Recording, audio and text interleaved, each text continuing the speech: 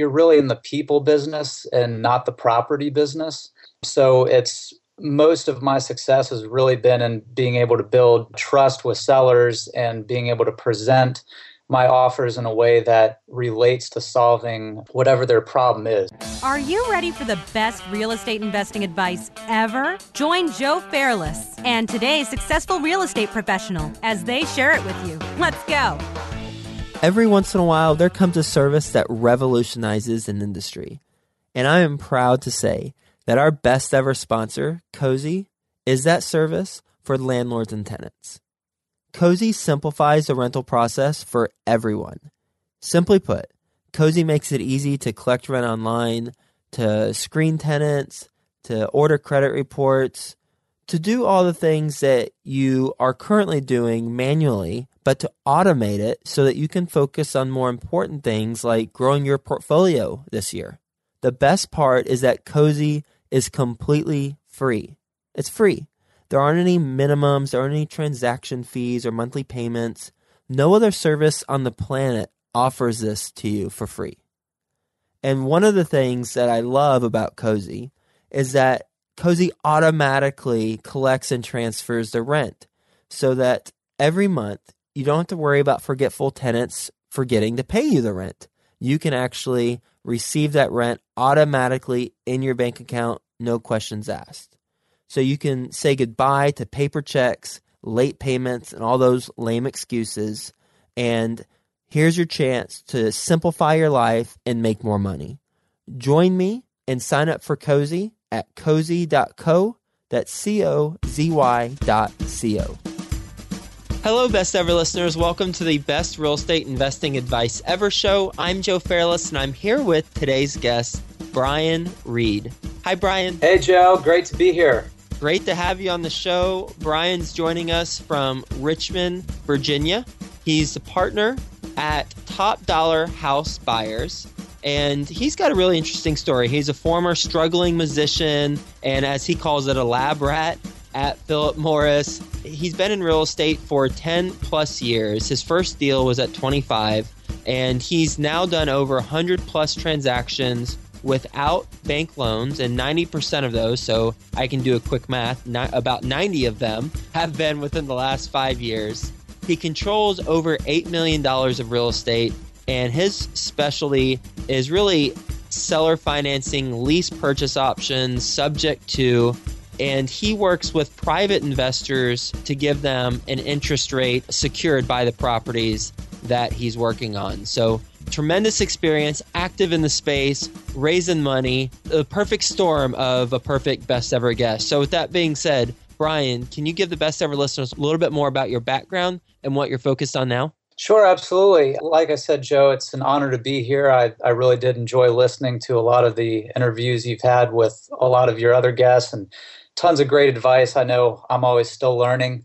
A little background with me, I moved to Richmond probably maybe about 15 years ago or so. And my goal at the time was I was just interested in trying to play music for a living. And I had a background in biology, so I ended up working at a lab at Philip Morris.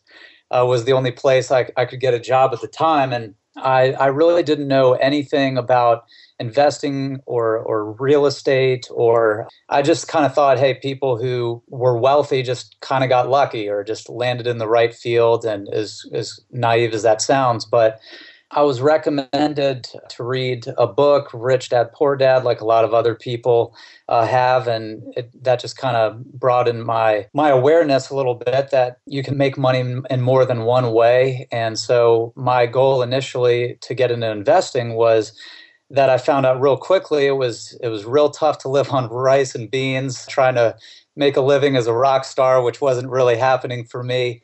And I didn't love my job at the time, working the normal 9 to 5 and in the lab. So it just kind of made sense to me that you could buy a property and lease it out and generate some passive income that way. And so only problem was I didn't know anything at the time. So I just dove right in, just trying to learn as much as possible and getting my feet wet, reading every book I could, meeting with other investors, taking any classes. And until eventually I ended up leaving my job and just built a full-time business around buying property. How do you build a full-time business around buying property? And I know that is such a loaded question, so I'm just going to let you tackle it from a high level, and if there are any learnings along the way that you'd like to share. Sure, absolutely. I've kind of looked at real estate more as being more a real estate entrepreneur than an investor, so to speak. I mean, initially, all it was based around was looking at what my expenses were first and figuring out how I could make that same amount of income with housing as opposed to having to go to a normal job. And so that's where I just started looking at different strategies and focusing first on building cash now. And that was mainly through either purchasing houses to fix up and flip initially. And that evolved into more doing more seller finance transactions where I was buying properties without having to come out of pocket with a lot of funds and then selling them to people who couldn't get traditional financing and collecting down payments to replace that income I was getting from my job. That's how it started. Based on your experience from being a lab rat at Philip Morris to being a struggling, and now I'm sure you're still a musician, but you're not struggling anymore, to really growing your own company with your business partner in Richmond, Virginia, what is your best real estate investing advice ever? When it comes to doing any quote creative or seller financed strategies, which is mostly what I focus in, assuming that someone already knows how to evaluate a deal or run the numbers, the first piece of advice would be to realize that you're really in the people business and not the property business. So most of my success has really been in being able to build trust with sellers and being able to present my offers in a way that relates to solving whatever their problem is. So really just practice being able to communicate value in your offers, and that's through either a presentation, giving them actual materials, and really just practicing the way you use words when you communicate. I've really found that words do make a difference, and what comes out of your mouth really can determine what goes into your bank account. Love that. Love the focus on people business versus the property. And I think you can apply that to residents and landlords as well. So after you have a property and you're trying to find a tenant or multiple tenants, if you have a larger property, how do you help the people solve the problem that they have where they're looking for a better place to live, they're looking for a cheaper place to live, they're looking for a more convenient place to live. And based on what they're looking for, how do you position that whenever you're speaking to them, the words that you choose to speak to them with, and the materials that you use to educate them on how it's a solution to their problems? Yeah, absolutely. When you raise money, because you control over $8 million of real estate, and when you go through the raising money process, how do you approach the potential investors through that mentality of people business, not property business? Yeah, that's a really good question, and it's not too often that we really need to raise capital for properties, but when we do.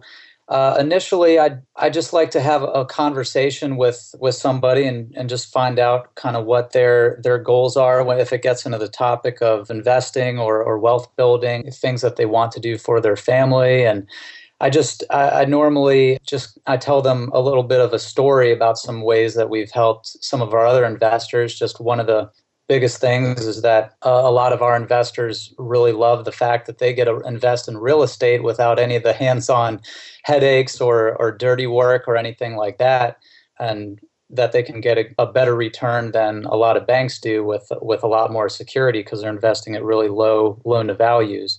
And then I usually find people kind of ask me more questions about how they could do something like that, or I hope that answers your question.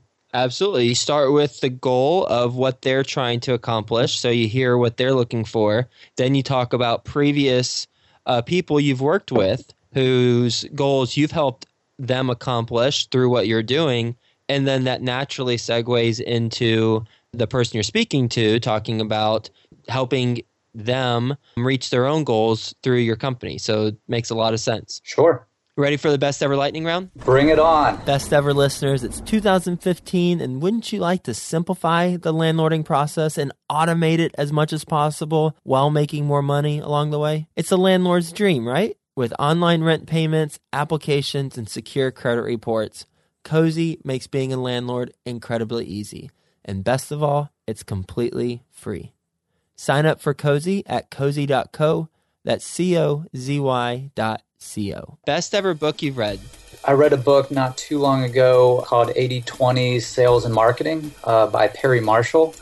And that's been a book that's really helped grow my business lately, and I think can apply to just about anything in your life where you're really focusing on that small amount of whatever you're doing that's really bringing in the most output. Absolutely. Love that book. Have that on my shelf and reference that all the time. Best ever personal growth experience and what you learned from it? I adopted a daughter a few years ago. That's been a huge personal growth experience. I mean, just having that accountability and for someone else, and just the constant reminder that life is bigger than just me. Just having a daughter in my life, she's really just kind of shined a spotlight more on the kind of person I really am, and also the kind of person I really want to be. So not just with material successes I want to achieve in life. Best ever success habit you practice? Having a daily morning ritual.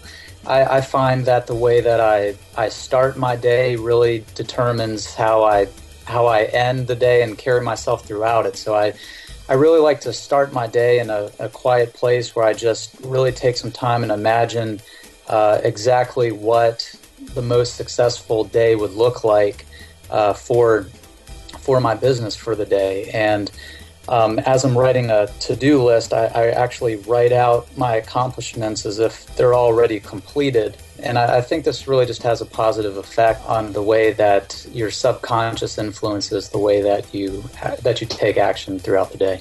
So when you're writing your to-do list, you're writing what you want to do, but you're writing it as though it's already been done? Exactly. So, for example, if I have a meeting with a seller where I'm putting together an offer, I would actually write out.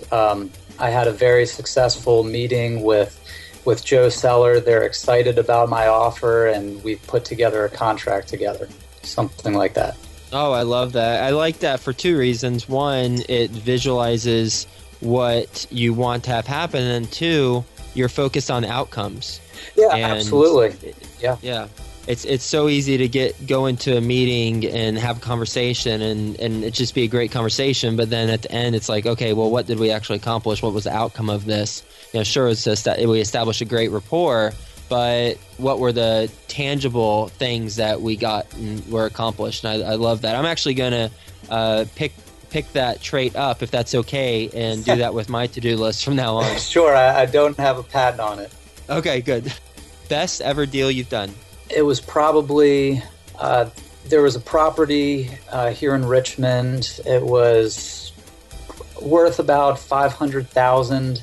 After talking with the seller, ended up purchasing the property for about $460,000 with no money down, and the seller held 0% interest-free financing. They owned it free and clear. And so prior to actually closing on the property, I had secured our buyer occupant who was going to buy the property on a land contract at 6% interest with $65,000 down as a down payment. And we raised some capital from a private investor, secured them with a small first mortgage, which covered all our costs that we had, as well as pulling out a little upfront profit. And the seller was held with a second mortgage. So the day we bought the property, we walked away from the closing table the day it was bought with right around $75,000 net profit. And with the occupant in place after all the underlying expenses, it was probably just under $1,000 a month in real net cash flow.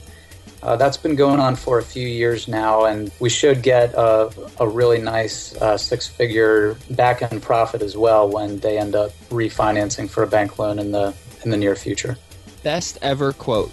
I really like a quote by Ford that said, whether you think you can or think you can't, you're right. What's the biggest mistake you've made in real estate, Brian?